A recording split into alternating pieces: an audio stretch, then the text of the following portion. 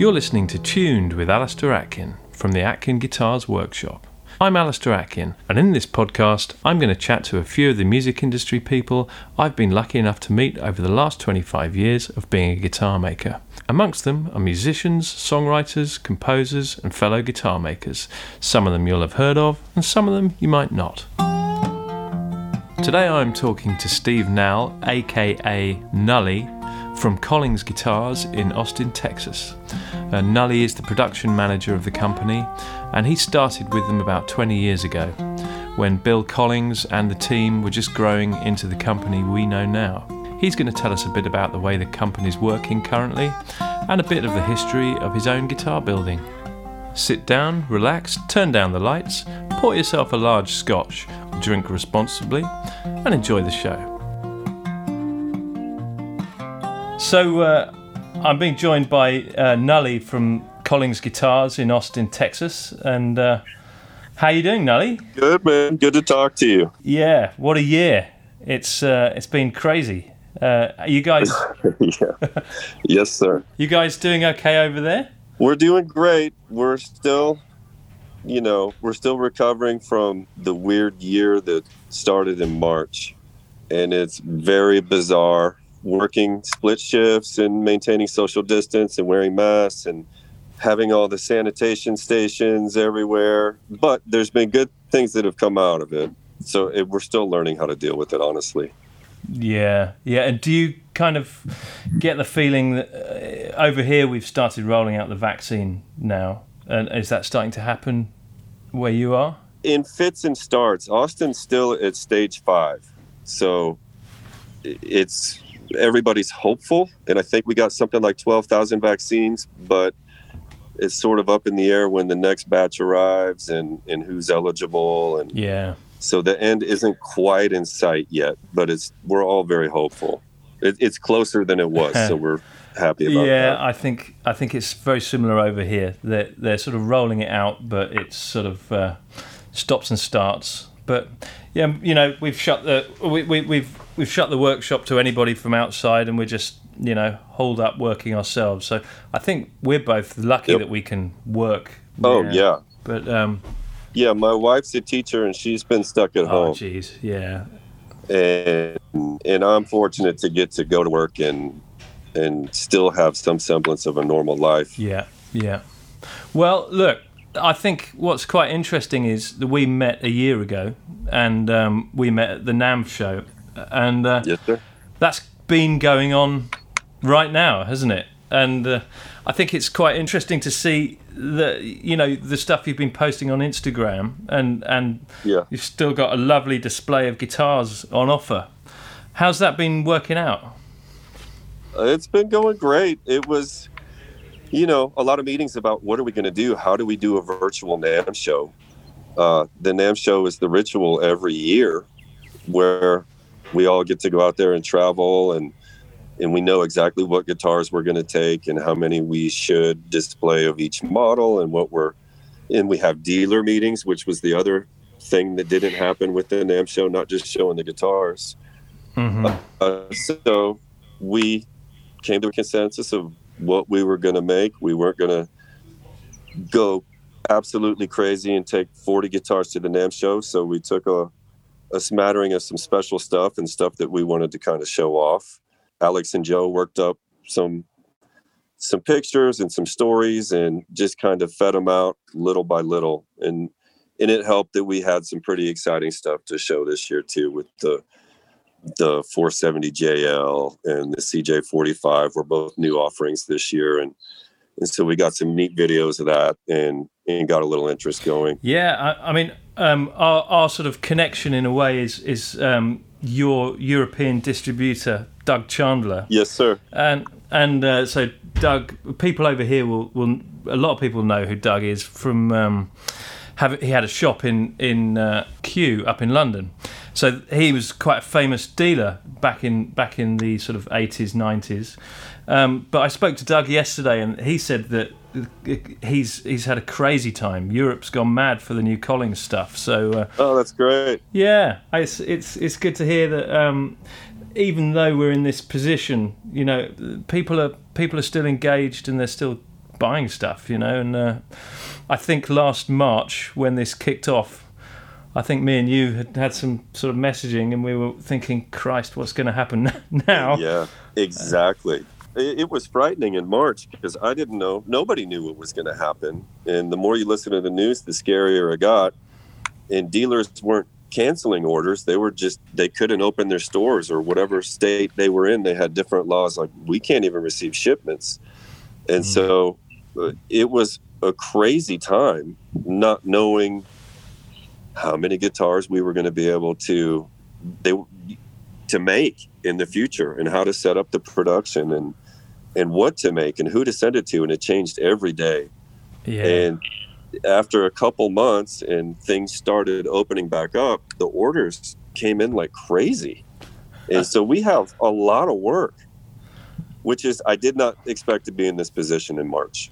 So beyond lucky. It's blown my mind, but I mean, I think it's really a testament as well, and I'm sure people have said this, but to the quality of what you guys do.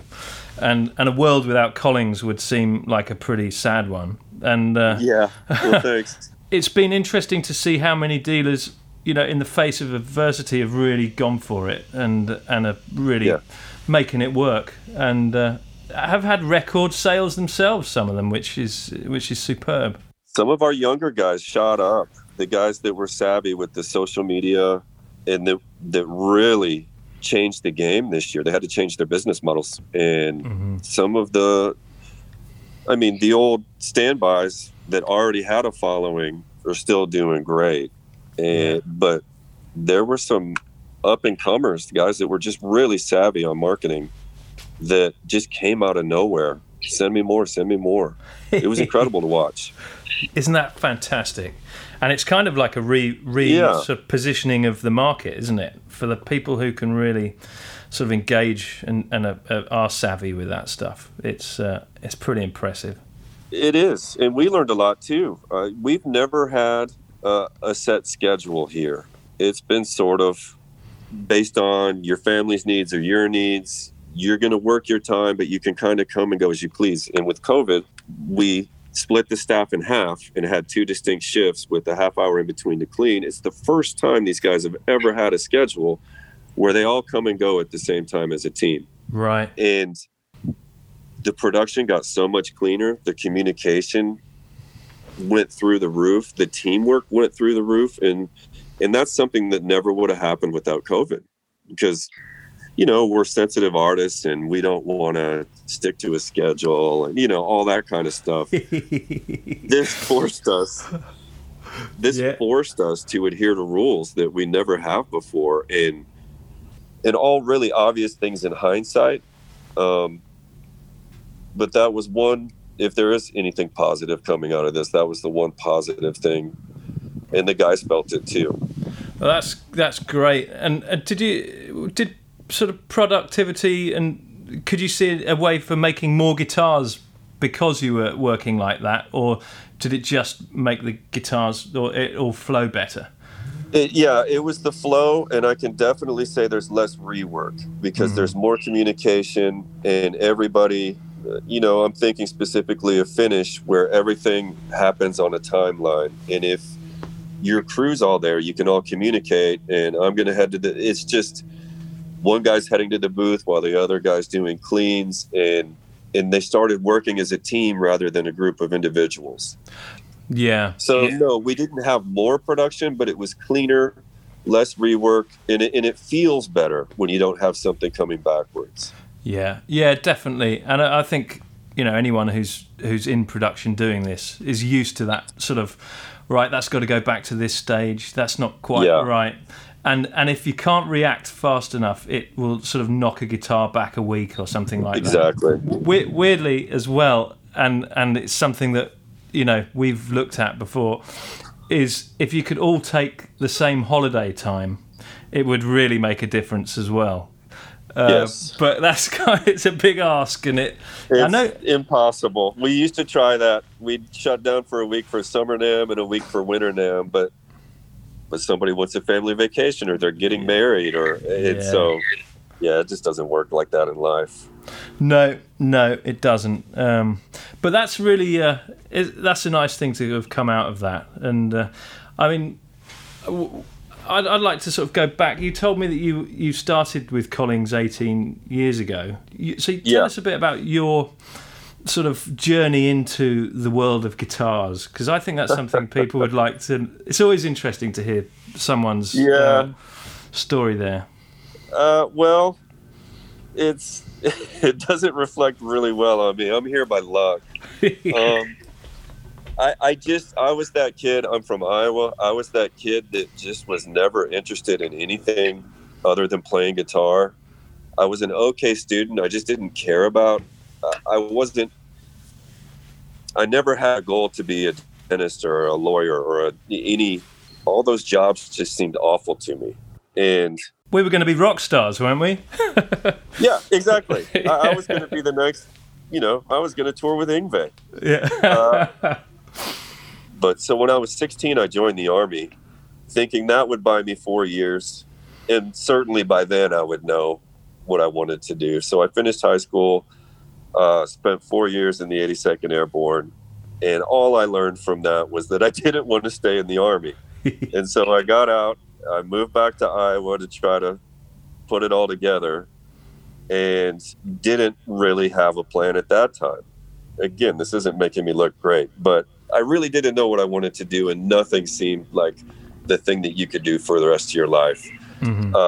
But I like the beach, I like surfing, so I went to school for marine biology because that made sense to me at the time. So I moved down to Galveston, Texas, and quickly discovered that wasn't my thing. As much as I loved the beach and surfing, I just didn't care about marine biology. And one day I was driving home, and it occurred to me, it just like a eureka aha moment, I could build guitars. And so I applied to Roberto Venn, got accepted, packed my bags, moved to Phoenix.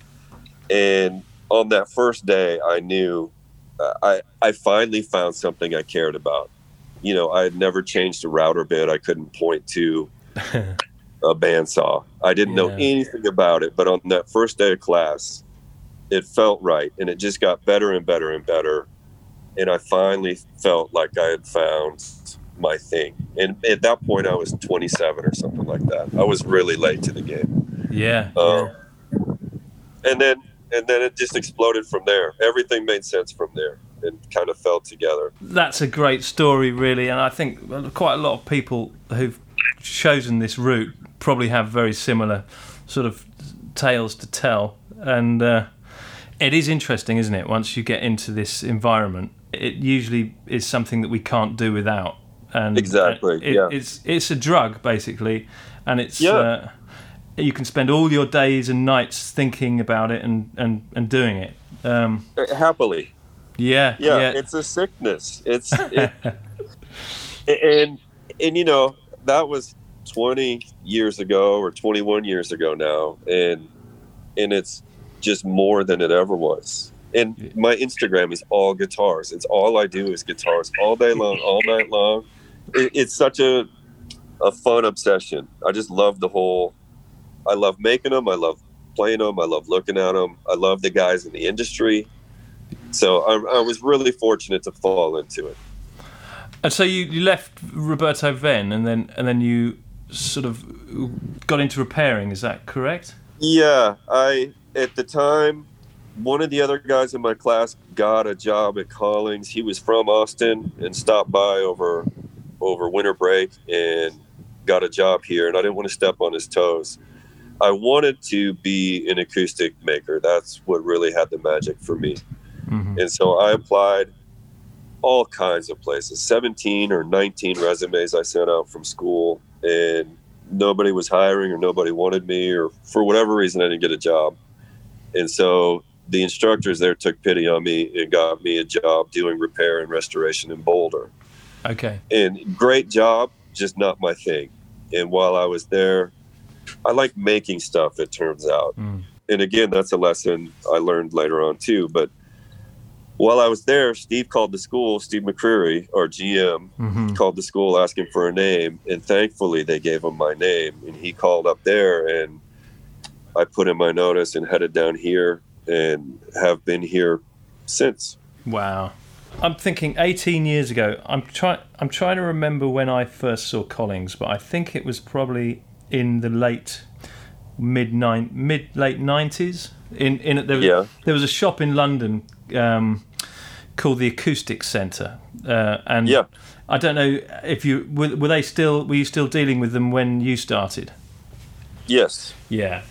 And I remember walking into that place, and I was at college in London, and I think I'd started my business at that point. I walked in, I said to Seamus, who worked there, I said, "Well, I've never seen one of these. What's this?" And he said, "Well, that's a Collings. They're from Austin, Texas. Give it a go." And it was an HD2. I remember hearing a story when Eric Clapton saw Hendrix for the first time, and he just wanted to sort of give up the guitar. And I can honestly say it was one of those amazing moments where I picked it up and it just sort of gave me the sort of the sweat, just thinking, Christ, I've never seen anything. I didn't know this was possible.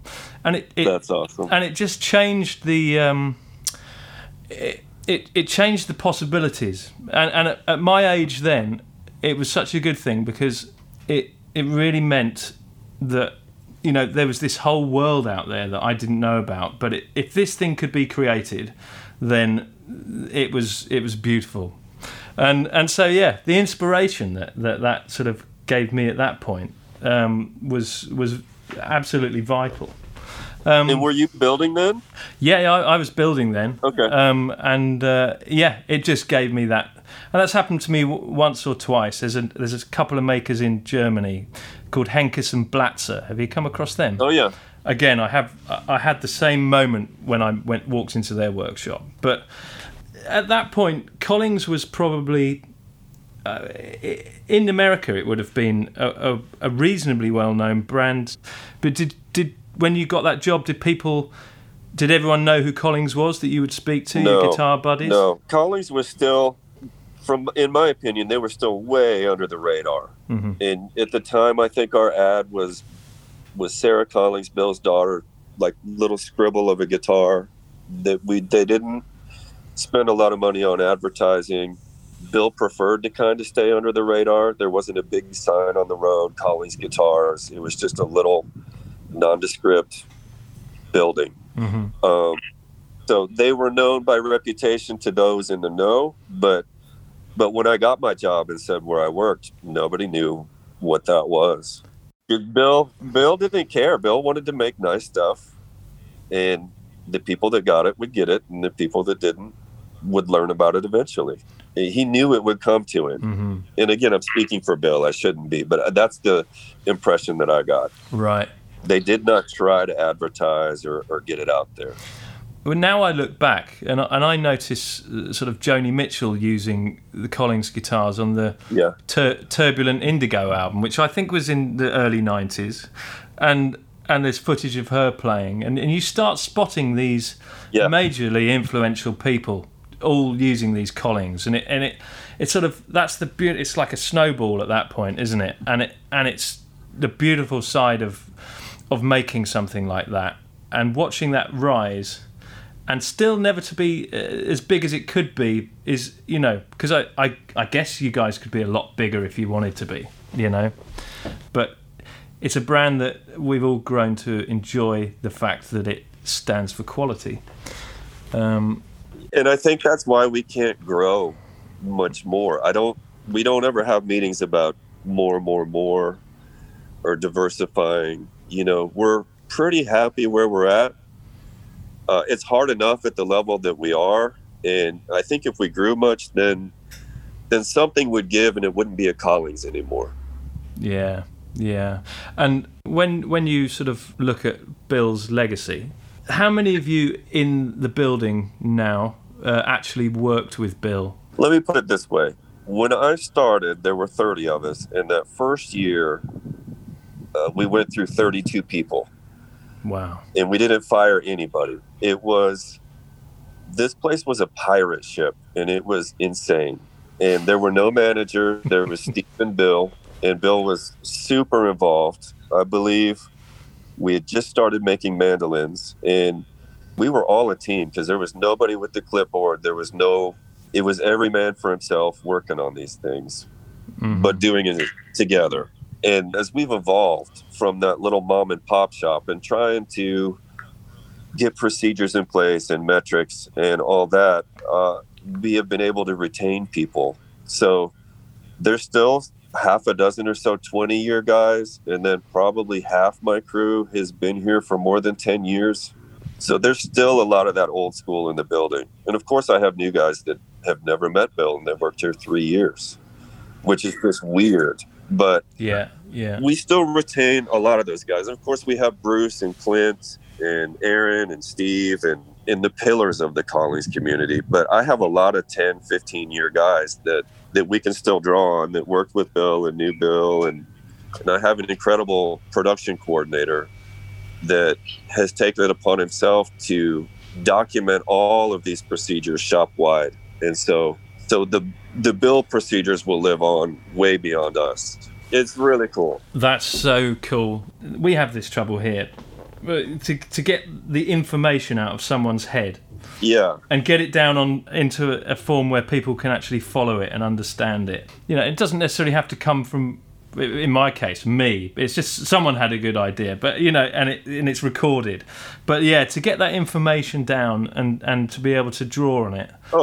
To lose it would be horrible, and that's happened so much with guitar companies that many a guitar company and a lot of the big ones we know have all been through that. Well, it gets even trickier because, human nature is you hire a guy for a job, show them how to do the job, train them, blah, blah, blah. And then every single time they'll sort of find a different way to do it.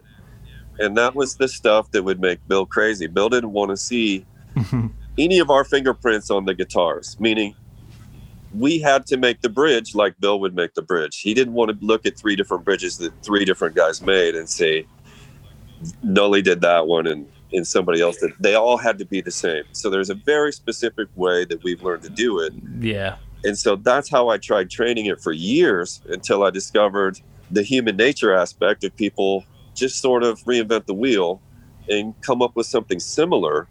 But when you explain not just the how, but the why, and that's what's going into this documentation, then all your bases are covered. And that's something, honestly, I just learned is why we do it the way we do it, not just how to do it. And so you can't reinvent the why. That's interesting. And that's interesting. It's helped a lot. Yeah. Something as simple as standing on a bridge, they all have to be the same. Yeah. And guys want to put their own little flourish on it or their own little stamp on it, and Bill hated that. But he called it folk art. He didn't want to see folk art. He wanted everything to look like it was made that way, and nobody ever touched it. Oh, that's so cool. I met Bill Collings once, and we went out to dinner. And after that, I said, "Look, Bill, is there any way you can come back to my workshop? I want to I just need to lock you in here for the night, and you need to tell me everything you know." And he was like, "Oh God, man, okay." And so I got him back, and of course I'm asking him all these questions, and he spoke in riddles. But I got this real kind of feeling that he'd talk about certain makers, and I won't say who they are, because I'd be going, "Well, what about him? And what about him?" He goes, "Man, he's just a hippie." And he'd say this stuff, and I'd just think, "Well, he can't say that." And then you just kind of got. It took me a long time after that meeting to finally get a lot of the stuff that he was telling me, because I wasn't ready to understand it, and I wouldn't even put myself in the sphere of understanding everything he said. But the pennies started to drop gradually as time went on, and I look at the Collings now, and it almost looks like it's been hatched out of an egg. It's that sort of perfect, and the way that you don't get a funny little bit up here every so often, or you don't. I mean, you guys, you probably know where those funny little bits are, but but yeah, I think that's really interesting. And that's awesome. Yeah, you got the full Bill treatment. I just love the guy, and I miss him every day. But you didn't get a lot of direct answers, and like you would understand the answer later as you kept mulling it over.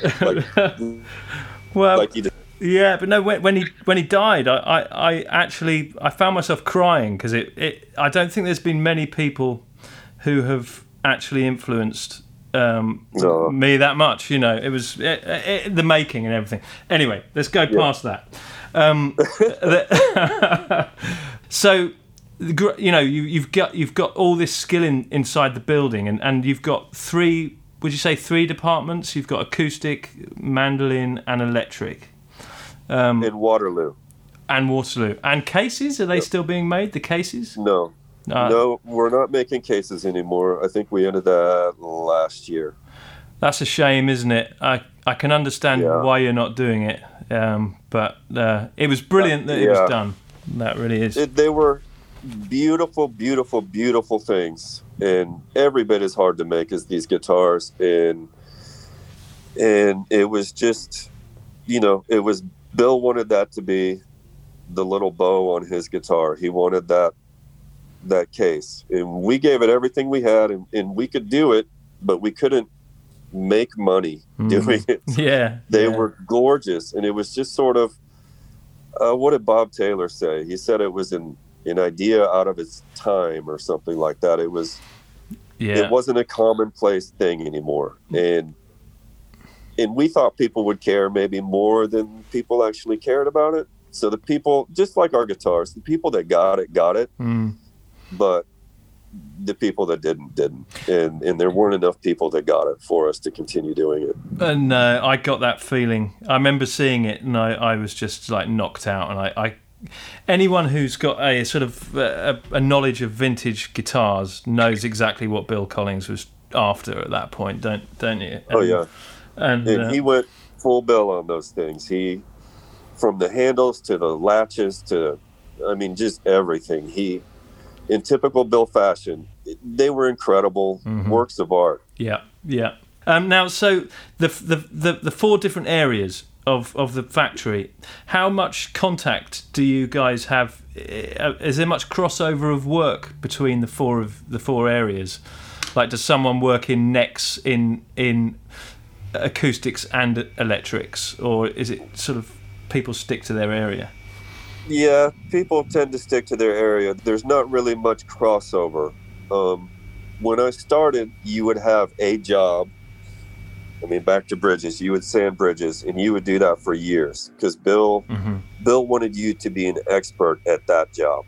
What happened is guys would get burnt out, and cross training costs money. You know, it slows you down. We don't have extra people, but we found over the years that cross training's the best thing to keep the guys engaged and hone their skills and keep them growing. So we are doing a lot more cross training these days, but it's typically not cross departmental. It would be, you know, you go from neck sands to neck finish or something analogous, something that your skill set that you've proven yourself in translates to for the next job. And if you stay long enough, then you keep moving around. But typically, electric guys are electric guys, acoustic guys are acoustic guys, and so on. Sure. So, how many people in the building can make a whole guitar, do you think?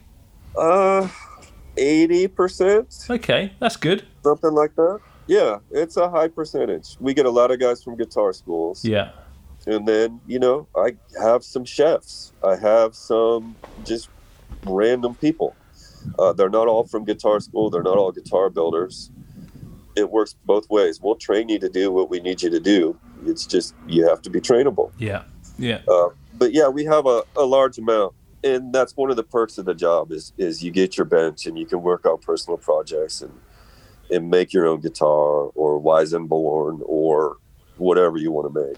Yeah, that's really important, isn't it? It sort of that bit after work. For us, we finish at about 4 or 5 o'clock, depending on what's going on. And there's a little buzz after work where people are sort of talking about their own little projects they're working on, and you know, guys would be sort of getting excited about something that you know we've had the chance to do, and it keeps people really interested. And ultimately, it's kind of why we all get involved. It wants to stay exciting, doesn't it? Yeah, exactly. Yeah. Yeah, that part was important to Bill too. He always had the shop open on Saturdays, and just loved to see what people were up to. Yeah, that's a really valuable part of what's going on. So you guys are in Austin, and I've never been to Austin, which one day I'd like to change. But how important do you think your locality is to the success of Collings Guitars? I don't think it matters. You know, Austin prides itself on live music, and we have tons and tons. You can't go to the laundromat and not have a singer-songwriter there. Right. Music's everywhere, or it was before all this. Mm-hmm. But I don't know that our location matters. Yeah. Because we're slightly out of town. There's no sign on the highway saying where we're at, come visit. We're not open to visitors. We don't have a storefront. So I don't know that a lot of people in town even know that we're here. Right. Yeah, because from the outside, it does seem like you get quite a lot of visitors. When you look at sort of the music of Texas, it looks like there's quite a lot of Texan singer-songwriters and musicians using your stuff.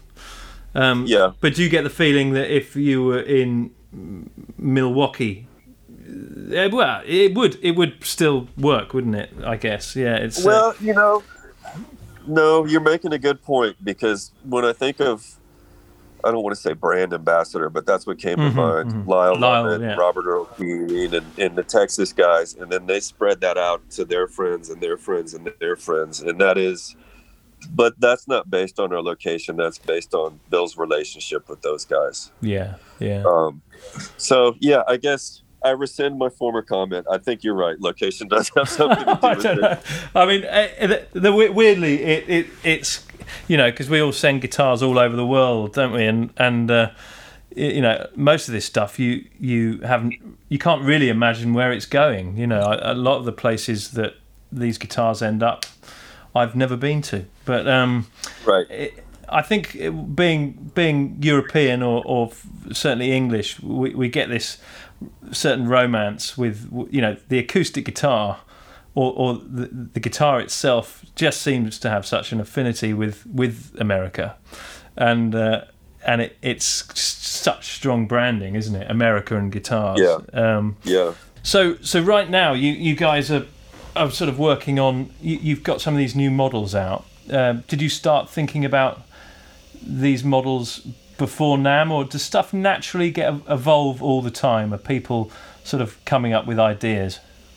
It works both ways. You know, we're already thinking, okay, what about next year? But these two models that we came out with this year, the CJ45 and the 470 JL, are all at least 2 years old. Mm-hmm. From R&D and just getting it just right and making sure everybody was happy. Some years we introduce a new model that's a different shape, but these are both brand new guitars from the ground up. We did the 0014 a couple of years ago, and not that wasn't strikingly different from everything else, but it was a variation on a theme compared to these two guitars that are completely start from zero. And so there was tons of R&D and prototyping that went into these guitars, and tweaking this and tweaking that and rushing them through production so we could get strings on them and hear them, and then doing it again but slightly different. And so I don't know that I honestly don't know what we're going to have for NAMM next year. We have some ideas. If they're not right, we won't send them, and that's part of the fun. Yeah, absolutely. And when you're developing this stuff, who's the person who goes yay or nay, or is there a group of you that does that now? Well, it's sort of a group, but the interesting thing is the group never disagrees. At least in my experience, everybody will hear or see the same problems. It can come from Bruce or Aaron or Clint, the idea, or it can come from anybody. Mm-hmm. But those three are like our core R&D team, and Clint is our engineer and is responsible for almost all the designs and then the fixtures to make those guitars in production. So he's sort of the unsung hero of the shop. Yeah. So important, these guys, that when you run a business like this, when you see one, you jump on them. Yeah. And you know, they're invaluable, aren't they? It's, you know, the behind the scenes guys. Yeah. You know, that's why I'm sort of not uncomfortable, but I want to make sure that I represent the crew correctly, because these guys work so hard and deserve the accolades. But the R&D team, somebody will have an idea and it'll get shot down, or we'll think about it for a minute and then let's try that. And if it hits, it hits. If it doesn't, we don't do it. Yeah. It's interesting. It's not just everybody worked with Bill long enough that we can all hear what Bill would be saying about it. and he was such a force in nature. There was no guessing whether he would like it or not, or, you know, so we're going to stay in our lane, and hopefully by doing what Bill would want us to do. Yeah. It appears that you guys always have a nice constant flow of new ideas coming out. And would you say that you spend more time on new ideas with the electrics than you do the acoustics now, or do they both get an equal treatment? Yeah, it's probably about even. With the CJ45, that's been a heavy lift for the last year and a half, but the electrics as well. So it's probably about even. Mm-hmm. Mandolins are a little neglected right now, so we need to spend some time on them. Yeah, I mean those F-style mandolins are incredibly labour intensive, aren't they? How many people are in the mandolin department? Right now, I have one. We did have two in build, and then I have a dedicated mandolin finish guy, and then buffer and setup. But right now, I just have one guy building mandolins, and he's been here a long time. Yeah, he's never going to be out of work, is he? No. He has job security, and he's great. Wow, that's great. And he can do the whole, whichever mandolin you want to make, he can make that. Oh, yeah. Yeah. Wow. What's his name? We'll steal him. His name's Dave Veltkamp. Let's shout him out. That's my man, Dave Veltkamp. Yeah. We call him Mustache Dave.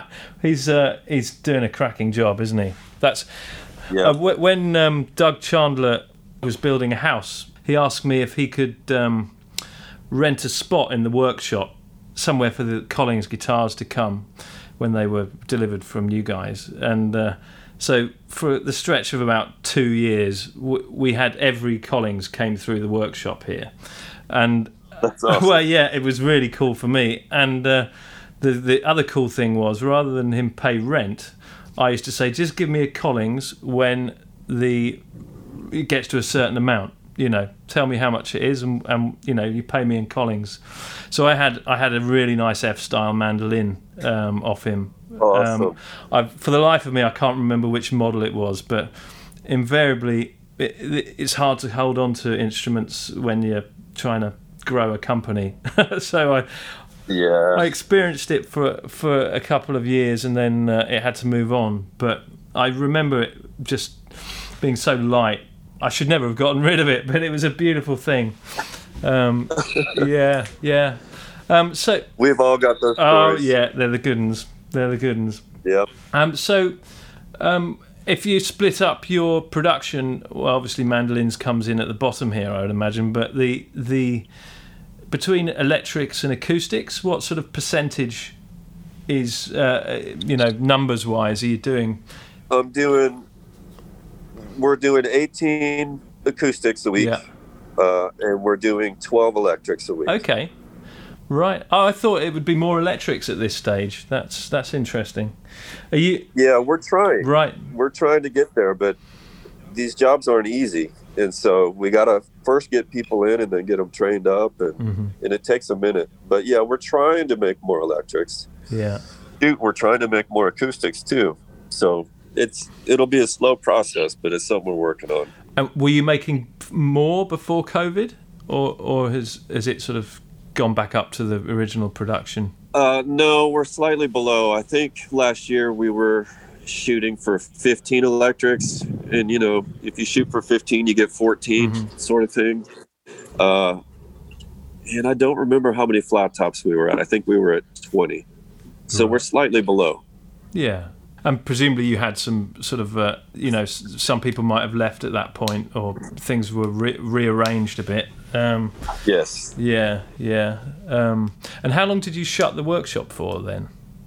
10 weeks. I think we reopened in beginning of May 10th or something like that. I think the governor said we could, as non-essential manufacturing, reopen at 50% capacity.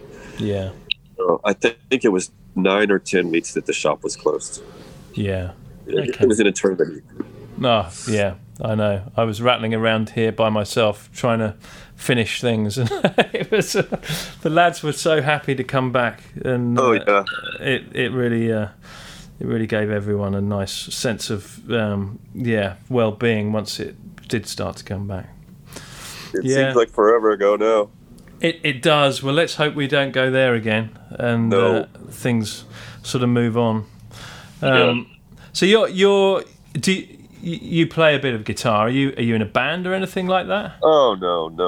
I'm a terrible guitar player. No. So there's no Collings. There's no in-house Collings band. There's lots of Collings bands. Not as many as there used to be, but I have a feeling when this is over, a lot of the guys get together and jam, or used to. We've got some great pedal steel players here. We've got banjo players, accordion players. There's a lot of music types that are drawn to this, and we got some pretty amazing players that work here. I'm not one of them. It's been really interesting hearing your story, and also to hear how the inside of Collings works, which... I mean, is there anything else you'd like to tell us that you think I haven't covered? I just want to get out there how hard these guys work, and how, say it in a non-corny way, that these guys are still plugging away, and I think the guitars are better than they ever were, and that we're going to do everything we can to, continue this gift that Bill gave us. Well, you're all doing an amazing job. Oh, thanks, man. And we love seeing what comes out of the Collings factory. Hey, so Nully, look, it's been brilliant to talk to you, and hopefully we can catch up again. Maybe next NAMM. What do you reckon the chances of being in Anaheim are next year? Let's hope that happens. 100%. I'm going. I can't even imagine not having it. I missed it this year. Last year was my first, and I was sort of ready to sign up for life. It was it was a lot of fun, and just sort of walking the floor and seeing some amazing stuff, and just meeting some great people everywhere.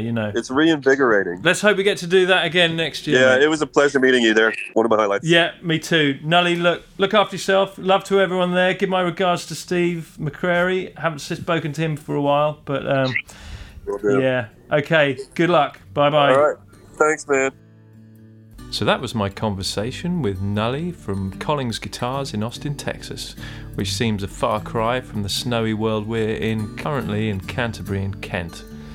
If you've got a Collings dealer near you, make sure you take the time to go and try out some of their guitars. They're fantastic.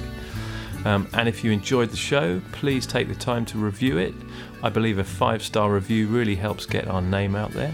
So I'll be back next week. But in the meantime, you've been listening to Tuned with Alistair Atkin.